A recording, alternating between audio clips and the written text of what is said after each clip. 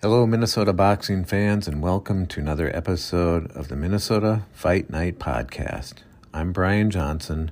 My co-host is Sean Strauss. On this episode, we're pleased to chat once again with Minnesota boxer Caleb Truax, a former IBF World Super Middleweight Champion. Truax talks about his upcoming title fight with current IBF champion Caleb Plant. The world title will be on the line when the two Calebs clash on January 30th in a nationally televised bout on Fox. I hope you enjoy the interview. So how you been doing? Good, man. Just training and excited to get back in a title fight, man. Yeah. Congrats on that. That was exciting news. Glad to see you're getting another shot at getting your belt back. Sure. What do you think? I know it's been a while that there's been talk that you'd be fighting Caleb Plant here, and you're how did this fight finally come together? Were you at the position where you're sort of a mandatory challenger, or how did this come about? I'm not 100% sure. I know I originally thought that the mandatory guy was going to be a German guy for the IBF. And I'm the highest rated challenger. I'm number 3, and there's no 2 or no number 1 ranked right now. But I think due to COVID and the travel restrictions and stuff, they didn't want to schedule a fight with a guy from Germany. And so I was next up, and I'm the highest ranking guy to begin with. So I kind of fell into a good position. Yeah, that's great, and it helps that you're both PBC guys, right? So yeah, it's a little easier. Yeah, really easy fight to make. Yeah. So when are you in full training camp mode now, or where are you at with that? Yep. I'm always working out, and I have been working out the last few months, just maintaining and ever since the shutdown here of gyms a month ago or whatever it was, about a month ago. Just been doing my road work and trying to get to the boxing gym a couple times a week because it's private and I have a key. I can get there. We're usually doing Monday, Wednesday, Friday sparring like once a week for 4 to 6 rounds, just to stay sharp. But now that the fight signed, last week was my first full week of camp. This week will be number 2, and I think I have 6 weeks, including this week, 6 weeks to go till fight night. Yeah, because it's January 30th. Is that right, on Fox? Yep. So where are they? Are they fighting at the Microsoft Theater there in Los Angeles, or where will it actually be? I'm not sure yet. It still says location to be determined, but it's most likely going to be in Los Angeles. That's where the PBC bubble is, and my guess is it will be at the Microsoft Theater, but they haven't announced that yet. Okay. So when do you have to move out there, and get out there? Is it going to be like 2 weeks in advance, or do you get out there just a couple days in advance? How does that work? No, I think it's last time I was out there, I went out there either on a Monday or a Tuesday for a Saturday fight. So the week up. I know you've probably been mentally preparing to fight Caleb Plant here for some time. What do you make of it? How do you feel you match up with him stylistically?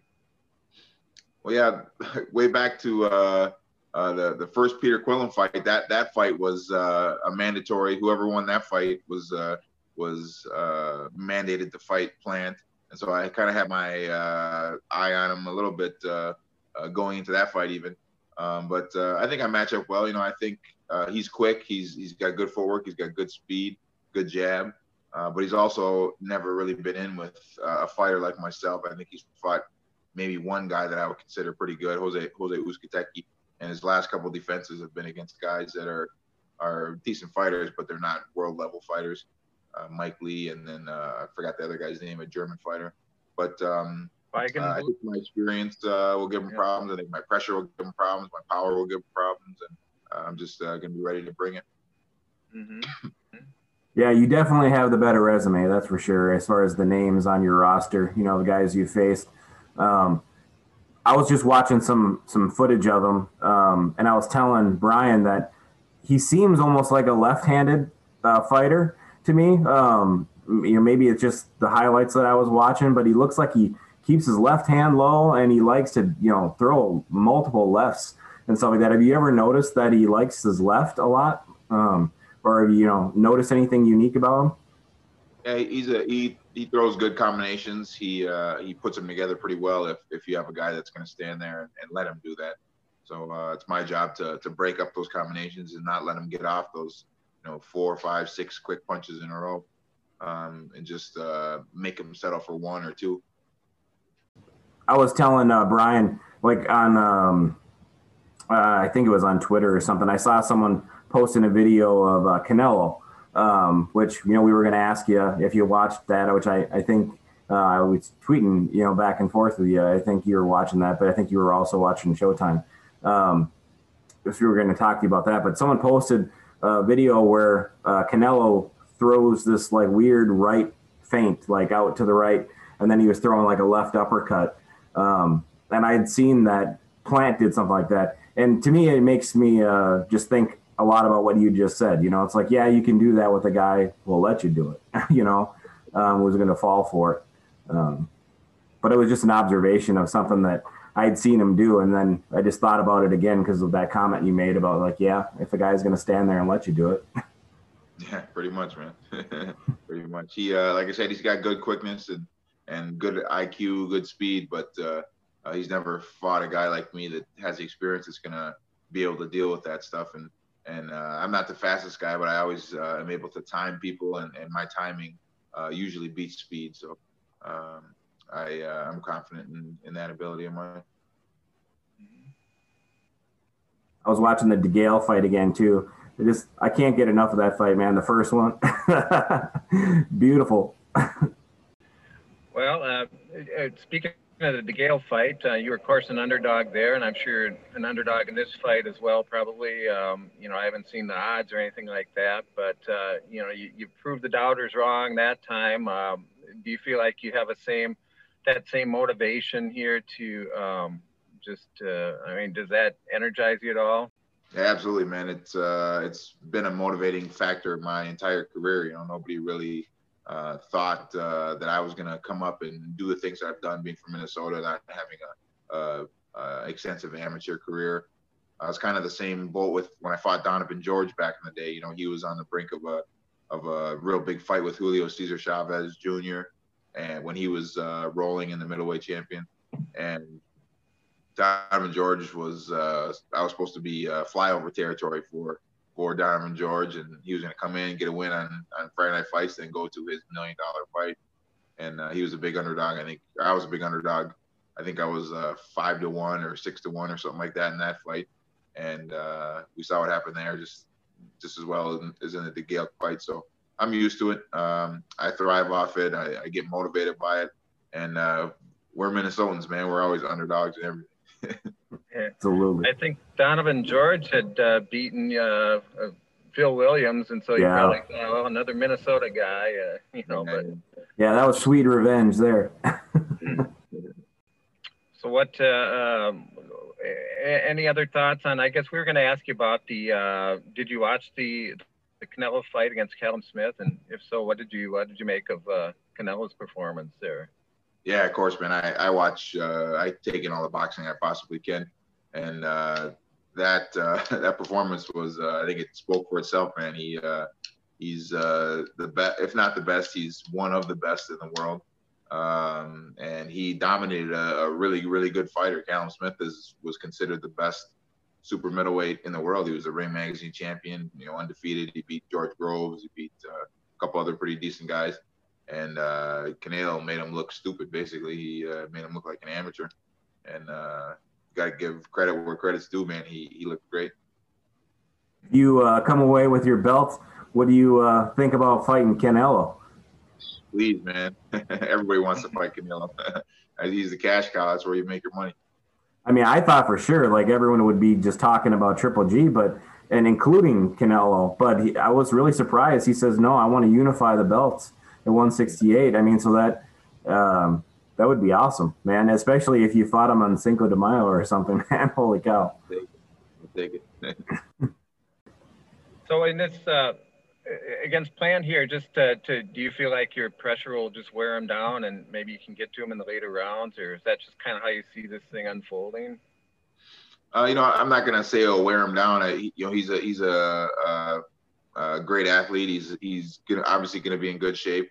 I know my pressure makes people make mistakes, and I'm not banking on him getting tired or anything like that. But that's just how I fight, and that's the game plan I have to put forth to beat him. I don't think I'm gonna stand on the outside and box with him because he's quicker than I am. He's a crafty boxer, and I don't think that would be a good game plan for me to try to sit out there and box with him. So I'm going to go in, try to pressure him, try to make him fight my fight, and go from there. Mm-hmm. Mm-hmm. You think maybe work the body and make it more into a little bit of a street fight versus trying to outbox him? Absolutely. Get to the body early, and if anything's going to wear him down, it'll be that, body punching and pressure. Get to it from the first round on, and just stick with it and make it the toughest fight of his career. Yeah, you mentioned how he's got quick feet, and he moves. In the highlights that I was watching, he moves his head a lot. He's got really good head movement. He'll drop really low, surprisingly, too, with his head. He'll go all the way down to like the right. He looked like a lot, but his body's there, and his arms are there, when he's bending over. And I was just thinking about the Canelo fight, how after the fight, Smith kind of seemed his arm was like swollen. I don't know if he actually tore his bicep or what, but it was just, I don't know if you saw that. It looks gnarly. He didn't tear his bicep. That was from Canelo banging his shoulder all night long. Right. Well, he commented about it almost like, I saw someone say something like he was complaining about it, like he was specifically targeting it. And I was like, I would too. It's there, and I kind of think the same thing about Plant. If he's going to do that to you, if he's going to have that sort of Floyd Mayweather left hand down, leaning his head back, it's like, well, his body's right there, and his arm's right there. Hit what you got. I think Rocky Marciano said something like that once, where it's just like, hit him wherever. Like they made a comment, I think, about Jack Dempsey too. Like anywhere he hit you, it hurt. Like in the arms, in the elbows, wherever. I'll take whatever he gives me. Yeah.